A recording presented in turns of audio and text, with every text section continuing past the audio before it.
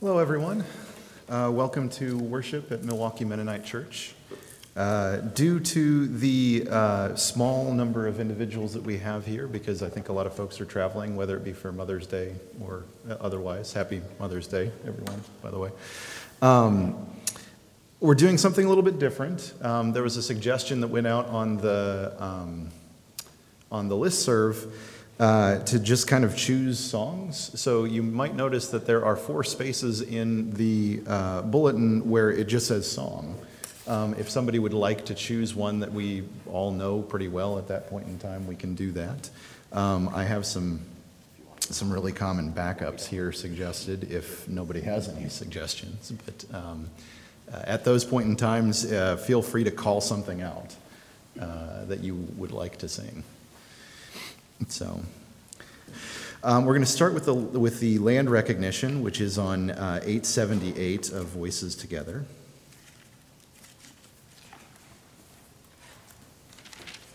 So feel free to follow along if you would like. We acknowledge that we are gathering on the traditional territory of Indigenous peoples.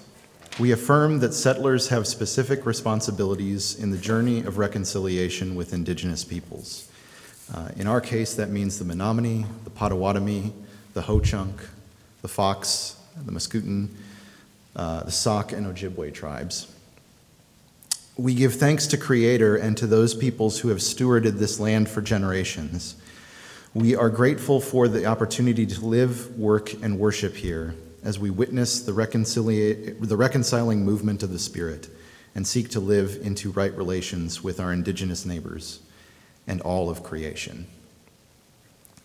It just so happens that the call to worship is the one right above it. So if you would like to join me in saying that one, this is the invocation of the Holy Spirit, so it seemed appropriate, given what the John passage is about today, to focus on it. So if you all will join me in the all part, I will read the leader part. Come, Holy Spirit, enter our silences. Come, Holy Spirit, into the depths of our longing. Come, Holy Spirit, unmask our pretending. Enter our trusting, enter our fearing, enter our letting go, enter our holding back. Come, Holy Spirit, embrace and free us. Amen.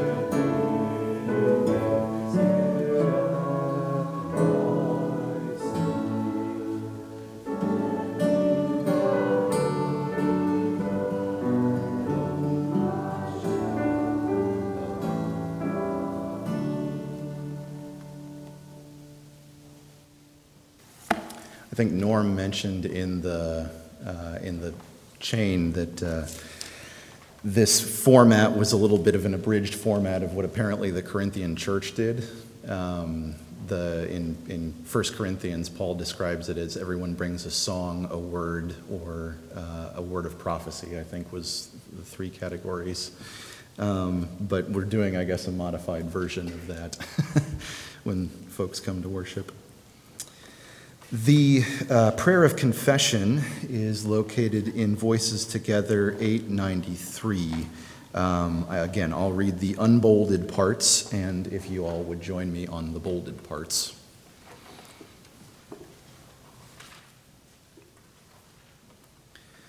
For failing to love others as you have loved us, God of grace, forgive us.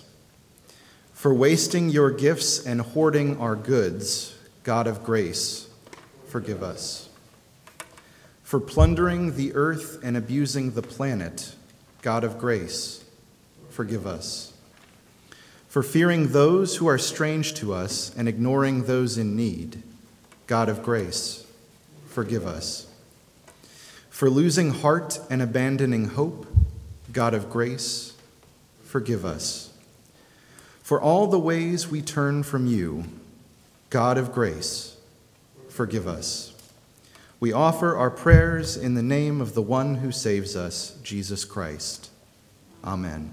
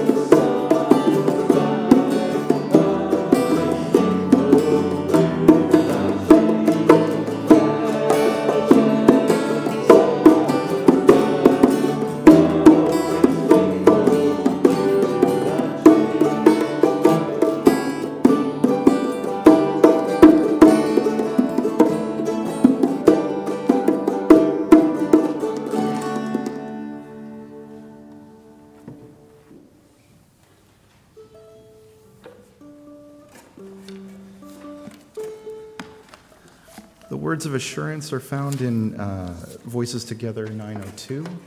If you all would join me in saying that, again, I'll speak the unbolded part. If you all would join me in the bolded part. Praise to God who has given us life. Blessed be God for the gift of love. Praise to God who forgives our sin. Blessed be God who sets us free. Praise to God who kindles our faith. Blessed be God, our strength, our hope.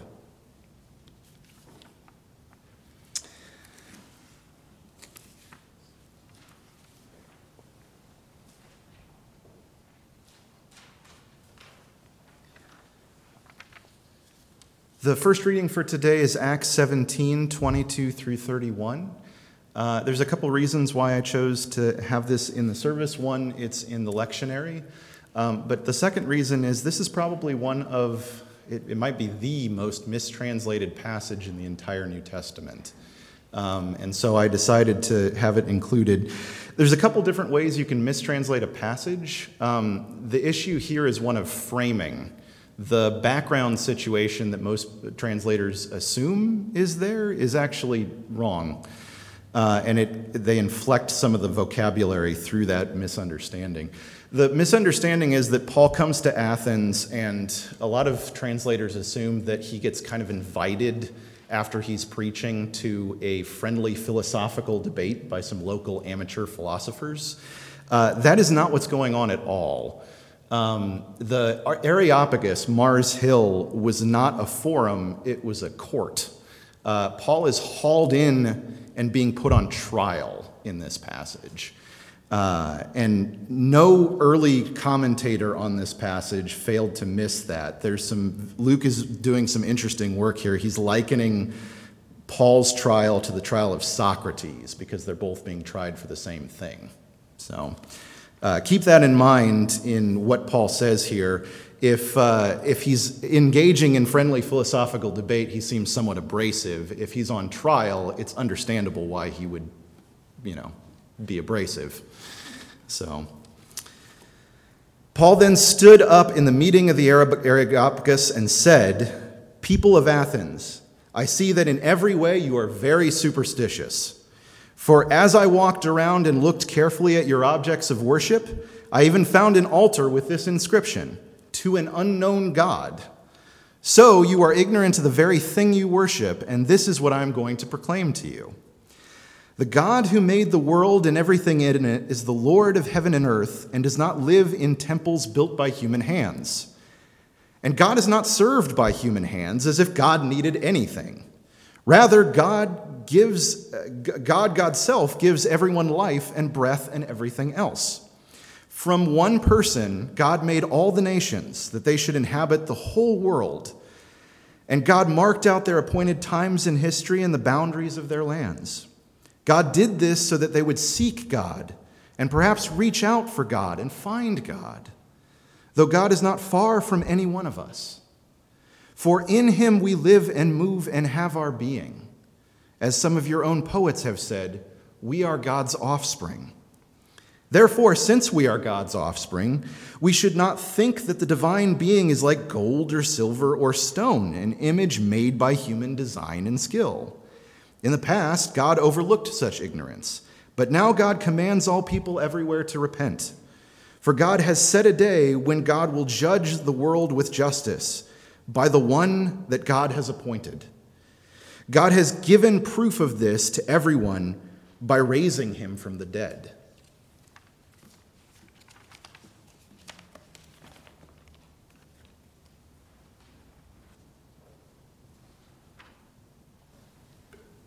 John 14:15 through 21. If you love me, keep my commands, and I will ask the Father, and he will give you another advocate to help you and be with you forever, the Spirit of truth. The world cannot accept him because it neither sees him nor knows him, but you know him, for he lives with you and will be in you. I will not leave you as orphans. I will come to you. Before long, the world will not see me anymore, but you will see me. Because I live, you will also live. On that day you will realize that I am in my Father, and you are in me, and I am in you. Whoever has my commands and keeps them is the one who loves me. The one who loves me will be loved by my Father, and I too will love them and show myself to them.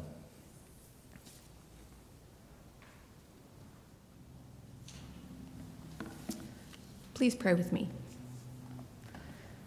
God of grace and glory, You fling the stars into the heavens. You see every sparrow fall. Deepen our trust in the mystery of your power shining through Christ Jesus and your Holy Spirit, that we may live your love for the world. Amen. Lately, I've been thinking a lot about birds. Our backyard leads onto a wooded area along the Menominee River Parkway, and my feeders are always busy. One afternoon, I counted 15 species in the course of about 10 minutes. Recently, I have hollered to my family that there was a rose-breasted grosbeak at the feeder, which Peter dubbed the most dorky thing you have ever said. And that is actually saying a lot, because I say a lot of dorky things. And yet, to be honest, my family thought that was pretty cool too. Several days ago, I caught a fleeting glimpse of an indigo bunting, a brilliantly blue iridescent bird that comes to Wisconsin seasonally to breed. I don't know much about these birds, so I Googled, of course, and I read this fact. Indigo buntings migrate at night, using the stars for guidance. Researchers demonstrated this process in the late 1960s by studying captive indigo buntings in a planetarium and then under the natural night sky. The birds possess an internal clock that enables them to continually adjust their angle of orientation to a star, even as that star moves through the night sky. I mean, isn't that so cool? I don't even really care if it's dorky. I think it's super amazing. I imagine this bird, which spends its winters in Central America, responding to the internal clock of the seasons changing, navigating by the night stars to fly north to Wisconsin, where it might even make a stop at my feeder. I remember the wonder that I had as a child and that I experienced through my children when the world was unexpected and exciting with every step. It's sometimes hard to find that wonder in our grown-up, jaded world, but imagining those birds making amazing transcontinental flights, that makes my heart sing. Paul says it in our reading from Acts, the God who made the world and everything in it, he who is Lord of heaven and earth, does not live in shrines made by human hands. In part, maybe because God lives in the birds of the air, in the sunshine on our faces, in the budding leaves of the trees. And here's another wondrous thing. God lives in and around us, too. We just heard the idea that God lives in and with us introduced in our scripture reading from John. To put this scripture in context, we have to go back a few weeks. This is Maundy Thursday, the night before Jesus is crucified. He has washed his disciples' feet. He has sent Judas out to do the work that starts the whole weekend's events in motion. And now, Jesus is sitting with his friends around a table, talking. The disciples ask him many questions, as the disciples are always doing. We don't know where you're going, so how can we know the way? Show us the Father so we may understand. Why can't we go with you? Why are you only telling us these things and not the whole world? They are anxious, uncertain, unsettled. This is not how they thought things would go. Even though Jesus has been telling them this all along, they haven't gotten it, and they haven't really believed. Jesus, of course, understands this, because Jesus understood humans. And he answers them, a part of his answer being our text from today. This response by Jesus is often called the farewell discourse of Jesus because he's saying goodbye to his followers. And for the first time, they seem to understand that the next few days will be painful and that their leader may die. I can imagine what these disciples felt because I have known what it was like to lose someone who played an important role in my life. I imagine that many of you understand that too. If you've lost someone who is a mentor, friend, or parent to you, you know that those losses can shake you and leave you uncertain about how the future will look different after that person is gone. And sometimes we don't know how we're going to live up to their example. I wonder if in this moment were those disciples asking those same questions. How do we keep Jesus' teachings, keep our faith, and keep working when Jesus is no longer walking alongside us? And Jesus responds to their questions with the passage we read today. In it, he's comforting to them. And Jesus is also comforting us. You will not be left alone. You will not be abandoned. Verse 16. And I will ask the Father, and he will give you another advocate to be with you forever. This is the Spirit of truth, whom the world cannot receive because it neither sees him nor knows him. You know him because he abides with you, and he will be in you.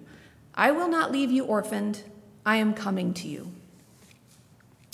One thing, as I was reading this passage in preparation for today, it struck me was that the Spirit is given a male pronoun here.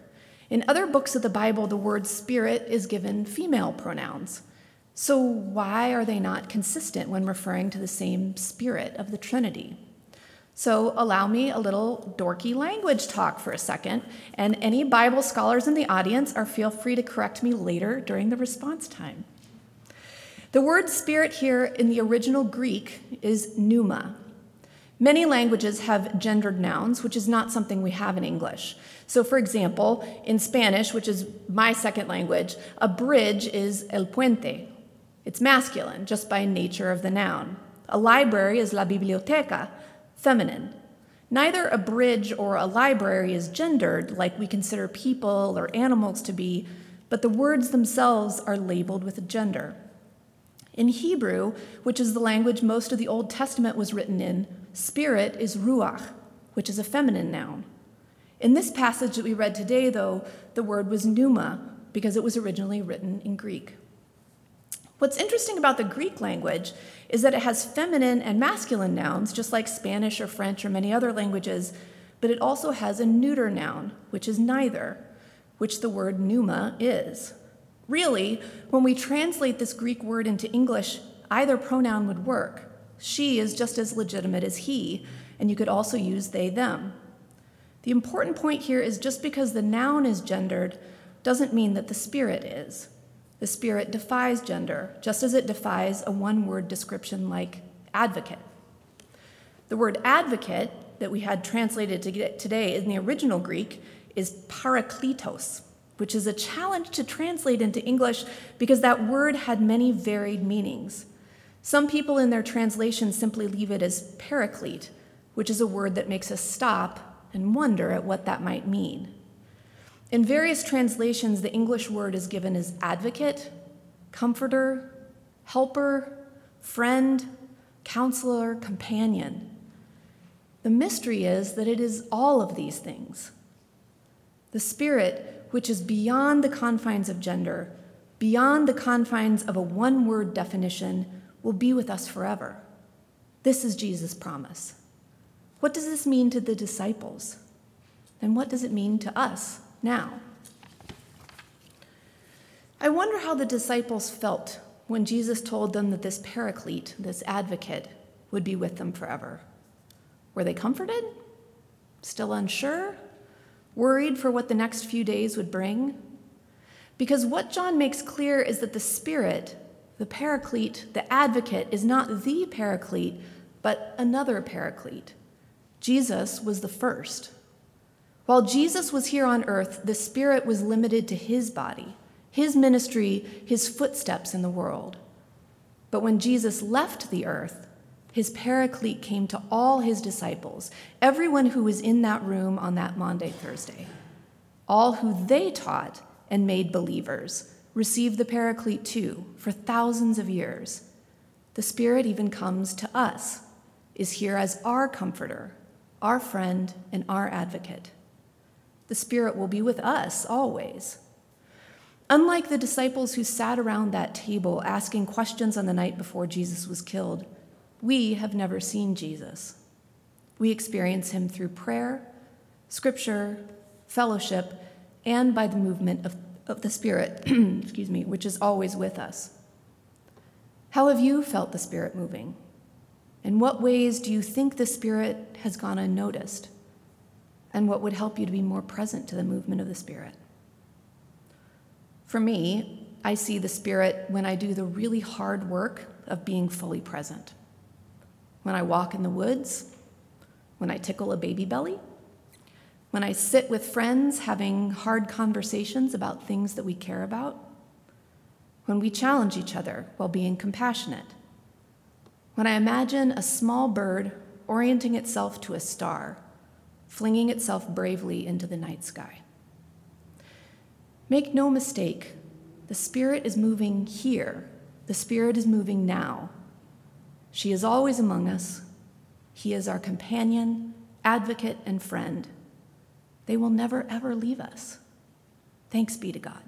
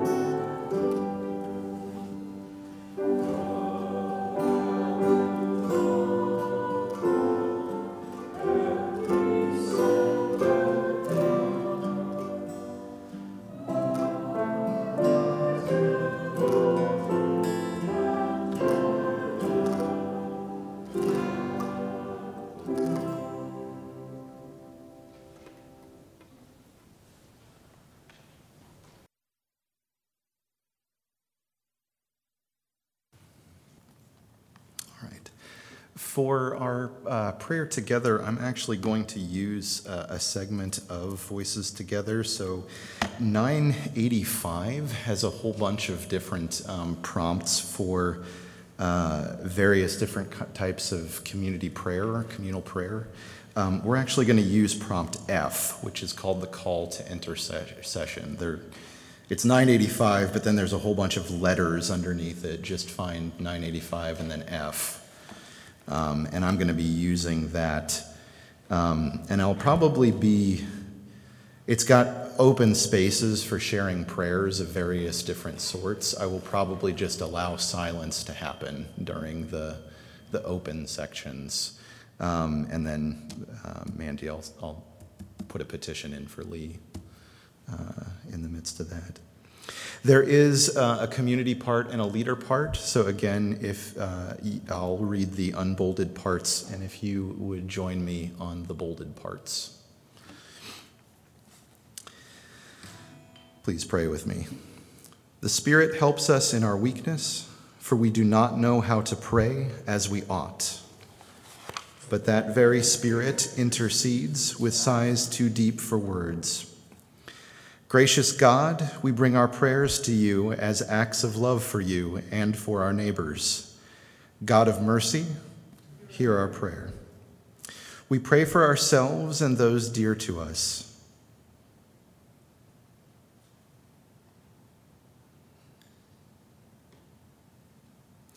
God of mercy, hear our prayer. We pray for our community and for our neighbors.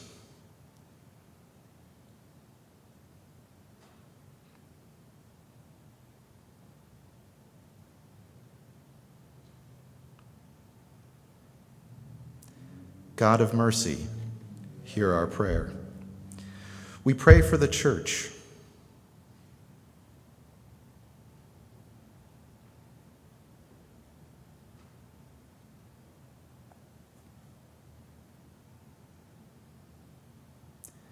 God of mercy, hear our prayer. We pray for the world.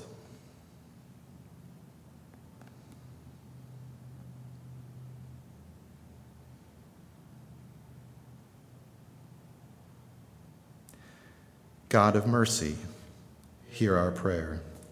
We pray for other concerns that we carry with us in our hearts.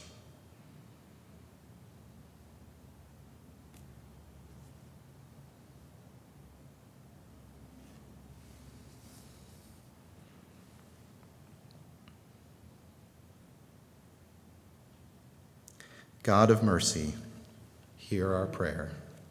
Amen. Our benediction for today is not a traditional benediction, but sometimes when you're looking for worship resources in the back of the book, you find very interesting things. This is a worker's prayer, and I figure since many of us are going to be returning to a work site on Monday of some sort, that it would work as a benediction. So it is number 956, if you would like to say it with me in voices together. A worker's prayer. God of work and rest, you have linked our lives one with another. All we do affects, for good or ill, all other lives. Guide us in the work we do, that we may do it not for self alone, but for the common good. And as we seek a proper return for our own labor, make us mindful of the rightful aspirations of other workers, and arouse our concern for all who are out of work. Through Jesus Christ, carpenter, teacher, healer, beloved child of God. Amen. Go in peace. Serve the Lord.